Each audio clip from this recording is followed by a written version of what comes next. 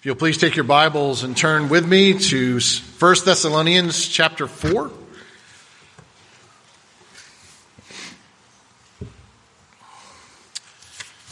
We're continuing in our study of the Word of God as Paul is writing to the Thessalonians. And we had made the transition last week from where Paul is talking about the doctrine, and he's telling them that he is a pastor who loves them and is concerned for them, wants to be with them. And he turns now to a place in the Scripture where he begins to give them practical aspects of what it means to live as a follower of Jesus Christ. And so that's where we find ourselves. And again, just to remind you, last week we talked about we're not saved by good works, but because of those who are saved, we are saved unto good works. And so it is a way that we show that we are changed, that we are being transformed. And so that's where we find ourselves this morning. So again, we live in a culture that is crazed by sexuality. All you have to do is turn on a movie. You have to just turn on a TV, listen to the radio, look at billboards all around us, and we have things that are out there that are suggesting anything. We have things that are going on out there that said what stays here in Vegas, what happens in Vegas stays here in Vegas. We have all these kind of things that say, hey, it's okay, just do what you want to do. Live the way that you want to live, because ultimately, just be happy. And so whatever that might be, go ahead and do it. And there are some things that, again, are so clear and concise in the Scripture, though, that speak against what the culture says. Because it seems really nice. It seems, hey, the loving thing is to be just do whatever you want to do. It doesn't matter. Just coexist, right? Believe the sticker. Just coexist. That's not the most loving thing. That's not the things that's the best for us. That's not the thing that is the most glorifying to God. And so God gives us some very clear and concise things. And he says any sexual activity outside the bounds of heterosexual marriage is forbidden. It's clear and concise. It's not optional. And so what he does is he says, this is what it means to live a life that is the best for us and is the most pleasing to him. And so we're going to be looking today at what does it mean as Paul unpacks this for us. Because again, I really do believe that many people believe that God is here for our happiness and our pleasure. That he's here for us. But the reality is we've been created for his pleasure. That's very, very different. So let's look at the Scripture this morning. 1 Thessalonians chapter 4, starting at verse 3 through verse 8. For this is the will of God, your sanctification, that you abstain from sexual immorality, that each one of you know how to control his own body in holiness and honor, not in the passions of lust like the Gentiles who do not know God, that no one transgress and wrong his brother in this matter, because the Lord is an avenger in all these things, as we told you beforehand and solemnly warned you. For God has not called us for impurity, but in holiness. Therefore, whoever disregards this, disregards not man, but God, who gives his Holy Spirit to you. Let's pray. Heavenly Father, again, as we come to your word, Lord, we ask that it would wash over us. Lord, that it would go deep into our understanding, and Lord, that you would give us truly eyes to see and hearts to understand what it is that is pleasurable and pleasing to you. Lord, let us get outside of ourselves and get outside of our excuses and the temptation for self-satisfaction and for quick, easy things. Lord, let us truly begin to grasp and understand what you've called us to be and how to act.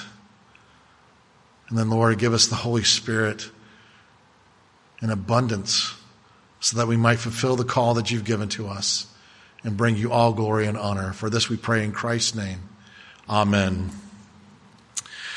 So there's nothing behind me, so I'm going to try to go very specifically so that you can fill in your outline for those that like to do the outline. So the first thing we're going to look at is the will of God, because that's how he begins. He says, this is the will of God, your sanctification. So the first thing we need to ask is, how do you know God's will? Because as a pastor, this is one of the questions that I get quite often. Pastor, how do I know God's will for me in regards to what job I'm supposed to have? How do I know which job God wants me to have? God, who do you want me to marry? Who is supposed to be my spouse? God, where am I supposed to live? What area, what part of the town, which company am I supposed to be looking to? Lord, what am I supposed to do? And so a lot of times those are unknown questions. And there's not necessarily a one-shot answer. There's not just one person out there that I think God has put there, because if one person messes up, then it messes up for everybody, right? But there are things that God has given to us that he says, this is how you might know. And so when someone comes in and asks that kind of question, I said, well, there's three things that you talk about. You say, where's your heart in it? Is your heart in this place? Is it with this job? Do you love this person? Well, then from there you say, well, where's the godly advice? Go to people who have worked for that company. Go to people where they've lived there. Ask them pertinent questions about what it is in regards to these issues. But then there's also the most important thing is, what does Scripture say about it? And that's the first thing that we should go to, because that is the known. And God makes it sometimes very clear, the known things, clear and concise. And so he makes it very clear in here. This is what the will of God is. Your sanctification. That's not optional. He says, I want you to be sanctified. And then he goes on to explain what that means. And so the rest of the chapters are beginning to explain, what does it mean to be sanctified? So we should ask the question, well, what is sanctification? Now, I know all of you are up on your Ordo Salutis, the order of salvation and how it's brought about in Scripture. And so if you want to, turn to Romans chapter 8. Romans chapter 8, and we're going to be looking at verse 29 and 30. Okay, and if you can't turn there, write it down. You can look later. But this is where we go to in the Scripture. And it says, verse 29, for those whom he foreknew, he also predestined to be conformed to the image of his Son, in order that he might be the firstborn among many brothers. And those he predestined, he also called. And those he called, he also justified. To those he justified, he also glorified. Now, we talk about an order of salvation, the Ordo Salutis, because it gives to us kind of a clear, concise understanding of what happens that we don't really get. Salvation. How does it happen? When exactly does it happen? It's something that we don't fully grasp and understand. But the order of salvation is a way for us to kind of talk about it and say, what came first? What is the process? And there is a process that happens, because there is justification. We are justified by Christ, by what he did on the cross and what he gives to us, his righteousness. We're justified. Then we enter the process of sanctification. And we look forward to that day of glorification, where we're going to be perfect. Now, sanctification, again, for you good Presbyterians, know that your shorter catechism question answers what is sanctification. And it says this: sanctification is the work of God's free grace, whereby we are renewed in the whole man after the image of God, and therefore enabled more and more to die unto sin and to live unto righteousness. So that's the two aspects. We die more and more to sin, and we live unto righteousness. Why? To please God. That's our purpose of sanctification, is how do we please God? And so what happens is we ask the question, well, how do we please God, and why are we pleasing God? Well, the answer comes in verses 1 and 2 of your passage, 1 Thessalonians 4. Excuse me. Because he says, we ask and urge you in the Lord Jesus that you receive from us how you ought to walk and to please God, just as you are doing, that you do so more and more. For you know what instructions we gave to you through the Lord Jesus. It's in Christ that we are able to perform sanctification. That's going to be very, very key, because we're going to look at this. Listen, we are saved by Christ, and then the Holy Spirit begins to transform us. He starts to change our thinking, and when he changes our thinking in our heart, then it affects our actions, not the other way around. And we'll look at that specifically. So again, a lot of times what happens, especially in regards to Christianity, people want Jesus as their Savior. We just don't want Him as our Lord. I don't want to go to hell, but I don't want to live for Christ. I don't want to give Him my money. I don't want to have to answer to Him. I don't want to have to go where He wants to send me. I don't want to go through sickness. I don't want to go through fill in the blank. As a youth pastor, I had some friends, the Johnstons, who used to do these dramas at the camps we would go to.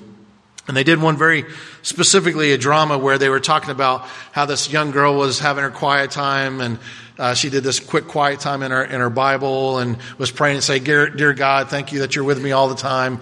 And, and then a laundry list of things, do this, do this, do this. And amen, cuts the Bible and gets up. And then she gets a call on the telephone, and the call is to go to a party for the school. And so there's the Jesus figure that's sitting next to her, and she's talking on the phone, and she's trying to be now candid about what's going to be going on at the party. We're having Kool-Aid. Kool-Aid's going to be at the party. And, so-and-so's going to be at the party. I think he's cute. He's really cute. And trying to not say things in front of the Jesus figure. And then she gets up to start leaving, and the Jesus figure goes with her. And she's just like, wait a minute, Jesus. I don't think you understand. You need to stay home here, and I'm going to go my own way. And so you do your thing here, and then I'll come home and I'll sing Kumbaya, and we'll spend our time together. But this is my time. And Jesus continues to go with her, and she gets to the point where she's so angry that she pushes Jesus and just goes, "I don't want you a part of my life." And he goes into the cross figure. Very poignant. And I think a lot of times, if we're honest, we want a little bit of Jesus, but not all of him. But I think it's very, very telling that Paul, listen, when Paul writes the scriptures to the Thessalonians, he's very specific. He says, in the Lord Jesus. Every time. Not just Jesus, not just the Christ. He says, in the Lord Jesus. And so again, it's very telling for us that we're supposed to have this desire to want to please and to honor God. And so what Paul does is he then starts to break it down in different areas, and we're going to be seeing it as we go through each week. But this week, he starts off by talking about purity. And so he says in verses 4 through 6a, he says this. Now, each one of you, that you should abstain from sexual immorality, that each one of you know how to control his own body in holiness and honor, not in the passions of lust like the Gentiles who do not know God, that no one may transgress and wrong his brother in this manner. So those are the things. Those are those three areas. So I want you to understand that those are your points. So he's given his instruction for purity, and the first thing he starts to say is, I want you to abstain. I want you to abstain from this. Now, again, this is not what our culture says, because our culture says, if you're just careful, just be careful. Just make sure that you don't affect anyone else. That's a false reality. God is very clear and concise in the scripture. He says you are to abstain from sexual immorality. And so there's a call to purity. And the first point is he says, I want you to control yourself. So the first thing we need to know is to know ourselves. You really need to have an honest evaluation. What are my struggles? What are my temptations? What are the things that I can overlook? And all of us have it. Again, we're inundated with images. We're inundated with things. And so there are times I get yelled at by my wife in regards to if I have the TV on and there's a commercial, I'm watching a program, and it can be whatever, and I just begin to check out. And so a commercial comes on, and she's like, honey, what are you watching? And it's just like, I'm watching the TV show. It's the commercial. What's the big deal? Your son's in the room. Oh, yeah. So there's things that, again, we begin to overlook. Why? Because we become desensitized. And so what he says, one, have an honest evaluation of who you are. And as you have an honest evaluation of who you are, then as you know yourself, put together practical discipleship. What do I mean by that? It means, are you praying about those issues? Are you looking in the Word? Do you know Scripture to rattle off for those temptations? Do you understand about what it means to have accountability in regards to all those areas? Be practical.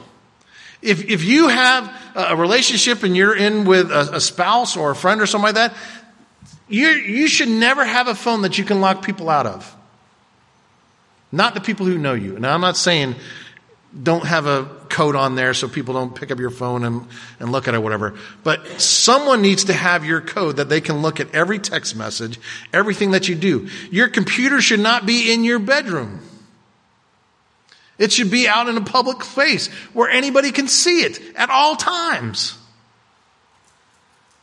There are things, listen, as a pastor and stuff like that, I won't get on an elevator alone with just a woman. Why? Because I'm such a bad person? No, because of the things that can happen. I want to protect myself and protect other people. It's why there are windows in all the doors of all the offices. You need to feel secure and safe. And so we need to make sure that we put practical discipleship things all around us so that we understand and know ourselves. Because the next thing he says is, now you control yourself in holiness and honor.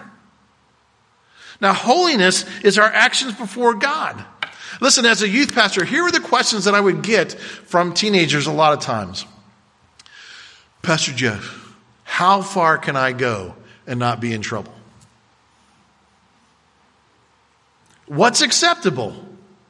What can I do and not do? Because they wanted that technical line. They wanted that thing of saying, okay, if I do this, well, I'm still okay. But if I cross this line, well, now I've sinned. You know what my response to them was? You're asking the wrong question. Because if you're asking that question, you've already missed the point. You should be asking this question in all things, in all places, at all time. By what I am doing, am I glorifying and honoring God?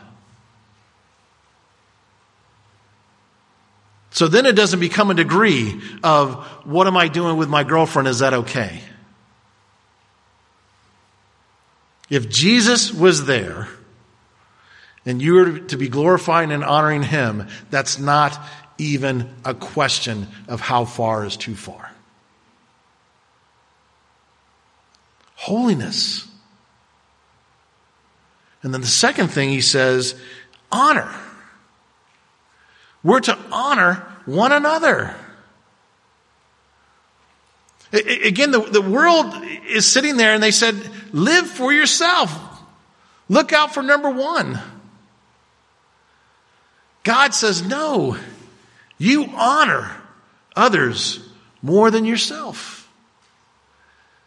You know, if I had spouses that came in and said, man, I want my spouse to look more like Jesus and I'll do anything to make that happen.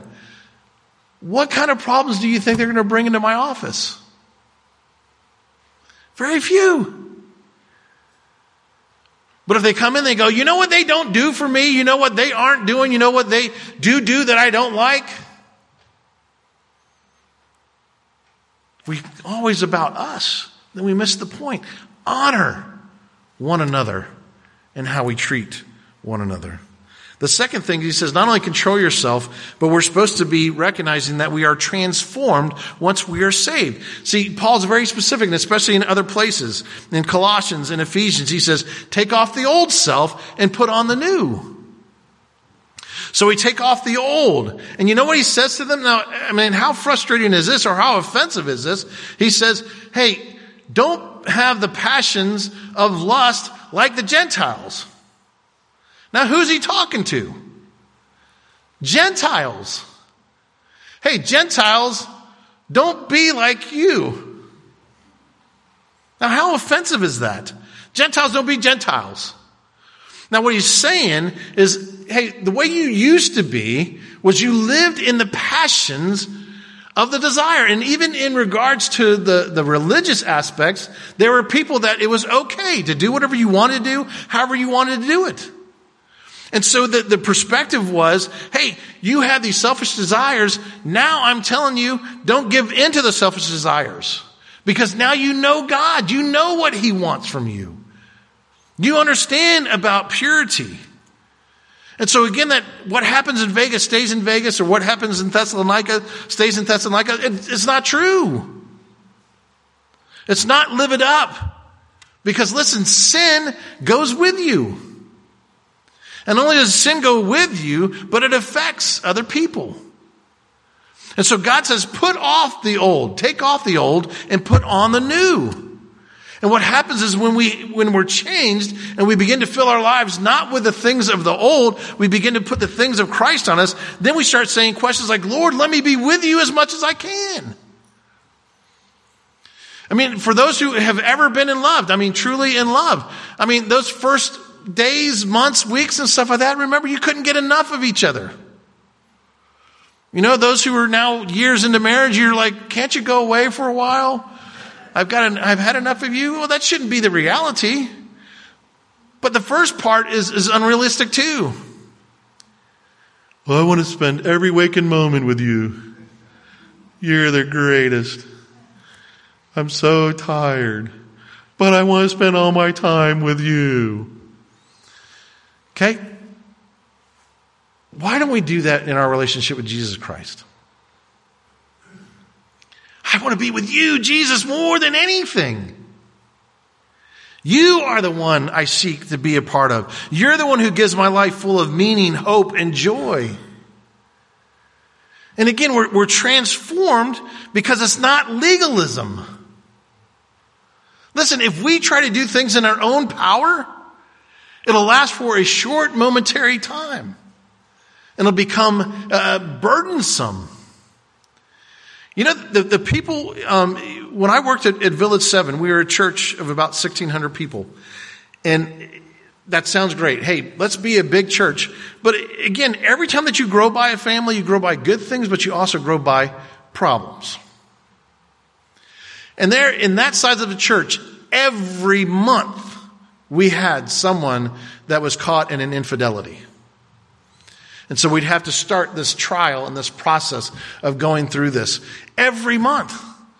And again, you know, the people that I struggled with the most was the ones who were the most legalistic in their families. Don't do this, don't do that, don't do this, don't do that. And you know what? When you get caught up in a place where all you do is legalism and you don't know Jesus and you don't know freedom, you explode. And so it was those people who would then go off and go, I don't believe in God anymore. And would walk away from their families.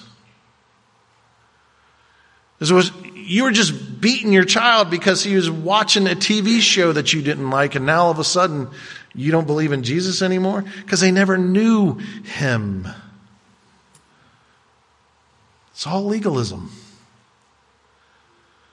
So Paul's not saying do these things out of legalism. He's saying do this because you're changed by the gospel. Because you're falling deeper and deeper in love with Christ, and Christ has already loved you perfectly. And then the last thing he says in regards to this point, he says, so that no one transgress and wrong his brothers in this matter. So again, your sin affects other people. My sin affects other people. There is no such thing as a private sin. That's a lie. It always affects other people. Don't believe me? Watch the movie It's a Wonderful Life. It tells you that, as weird as that is, that's a great movie to see the interconnectedness of relationships. You never know. And so there are things that are going on that you're not even aware of, and it begins to affect people in good ways and in bad ways. I've told you, some of you before, one of the elders that I worked with in Chattanooga, my first church, was saved in a hotel room listening to a gospel presentation in another room. So he's listening through these walls that are paper thin. He hears the gospel message and is saved. You never know who's listening. You never know what God is doing and how he's using things.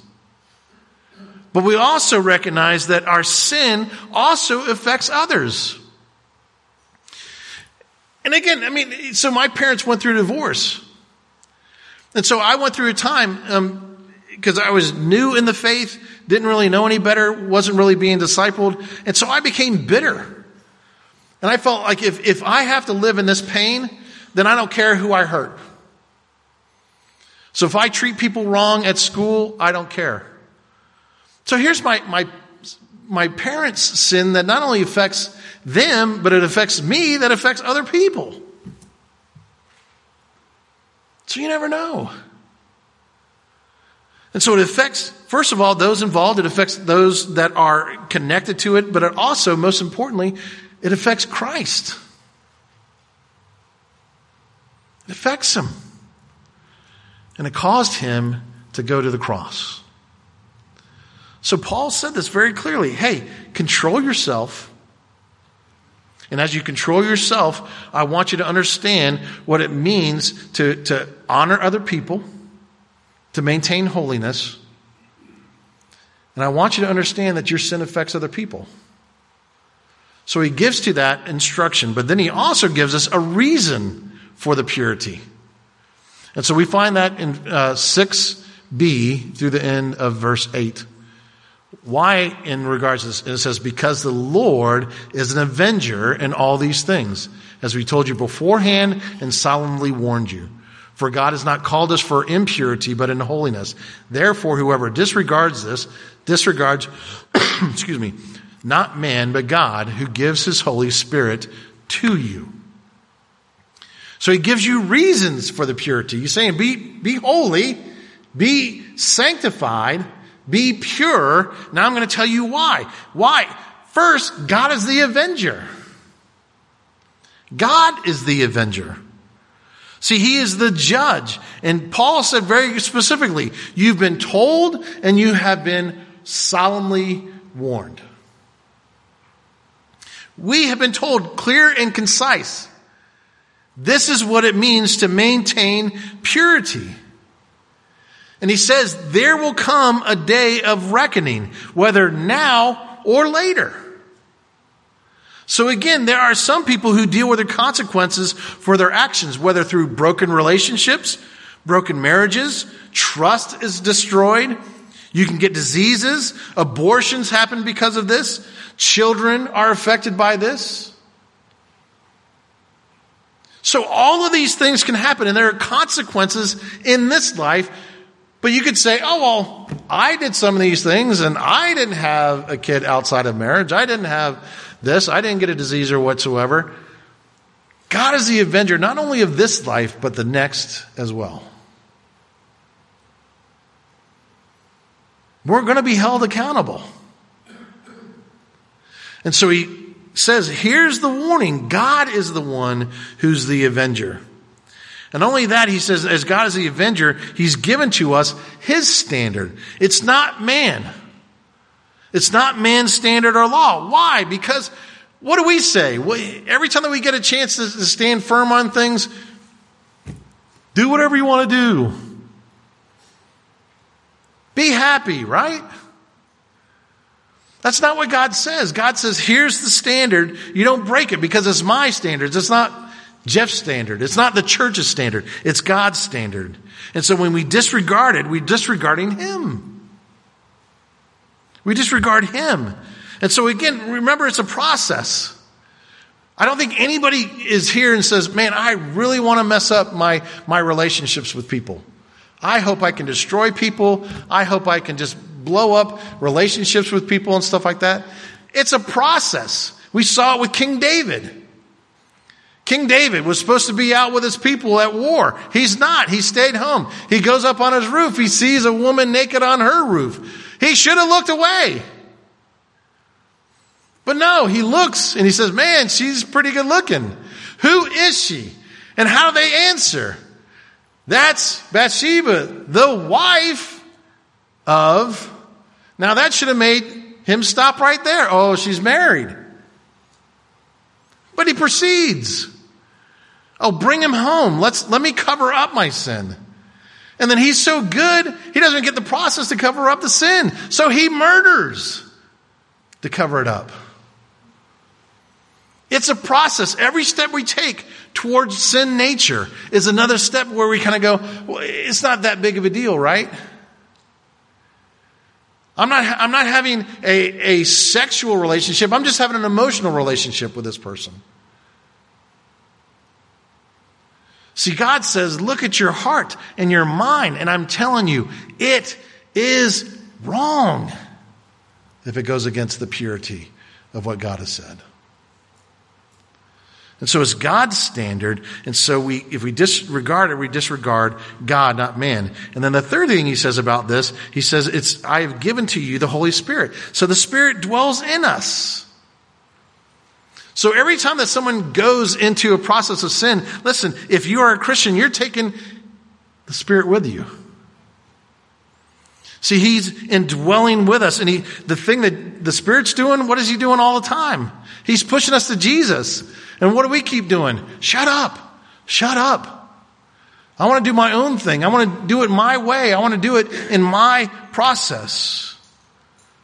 But the Holy Spirit, what he does, he equips us. He's always bringing us back to the Scripture. He's always trying to lead us into prayer. He's always trying to lead us in accountability. He's always trying to point us to Jesus. And you know what? That's a long and grueling process. And anybody who says they figured it out is lying to you. It's long. It's grueling to be disciplined over and over and over again to point us back. Now, this really seems like a very harsh sermon. And this is not, I wish these things weren't in there. I wish I could just preach butterflies and buttercups to you all the time. And you would love me and you would send me on cruises and rise up and call me blessed. Now you're just like, you've made me uncomfortable because this is a sin that affects a lot of people. Here's the hope. 1 John 1:9. If we confess our sins, he is faithful and just to forgive us our sins and to cleanse us from all unrighteousness. There is hope and forgiveness and mercy and grace. And Christ tells us, run back to Jesus.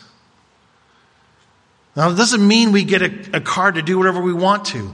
Remember, Paul said, well, if grace abounds because sin abounds, then let's go out and sin some more, right? No. But because we are forgiven, then we begin to give forgiveness and mercy and grace away to other people. See, we gotta love, we gotta forgive the way that Christ loves and forgives.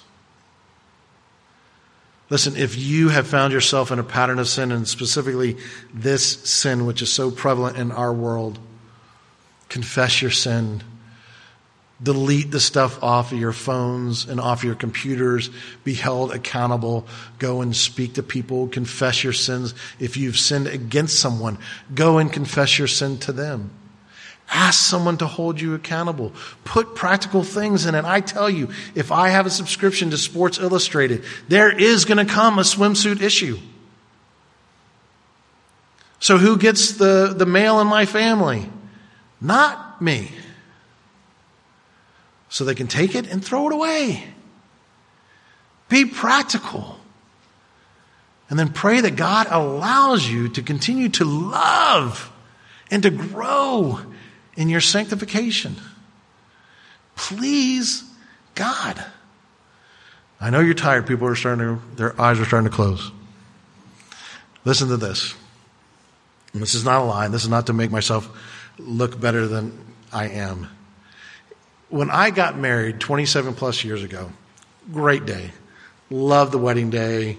Florida State cake for groom cake and all that kind of stuff. Nuts and punch and all sorts of fun things and stuff like that. I look back on that day and go, we were such not smart people. And we might have been in love, but we weren't that much in love, because 27 years later, I am way more in love with my wife now. Way more pleased with my wife now. And I know that's not true for all relationships. But man, my relationship with my wife, I'm just like, man, the selfishness I used to do 27 years ago, she doesn't have to deal with it. And she loves me being a pastor. Why? Because I get beat up by the scripture all the time. I'm a way better pastor when I do counseling and stuff. But what's my purpose 27 years into it? I want to please my wife because I love her. And I want her to be cherished and to know that she is loved and protected. Now, take that to another level with Jesus Christ. Are you falling deeper and deeper and deeper and deeper into love with your Savior?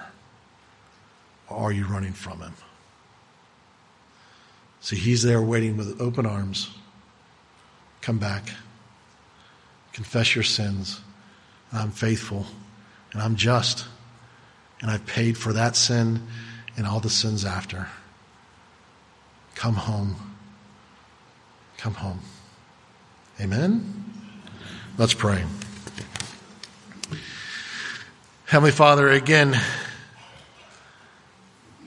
sometimes hard passages, and yet you call us to do that because we need to hear what it means to grow in sanctification, to die to sin, and to live unto righteousness. Lord, where there are hard times and hard relationships, and Lord, there is brokenness in this room even. Lord, heal, restore. Lord, make this a place of confession and healing and forgiveness and mercy and grace. Because all of us fall short. All of us needed you to go to the cross, and all of us need your righteousness.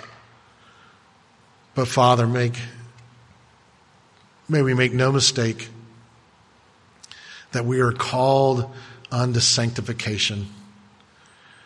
And Lord, that our desire is that we grow deeper in love with you. And as we grow deeper, we're transformed. And as we're transformed, our actions would suggest that we're yours. And we do it to give you all glory and honor. May this be said of us, and this we pray in Christ's name. And all God's people said, amen.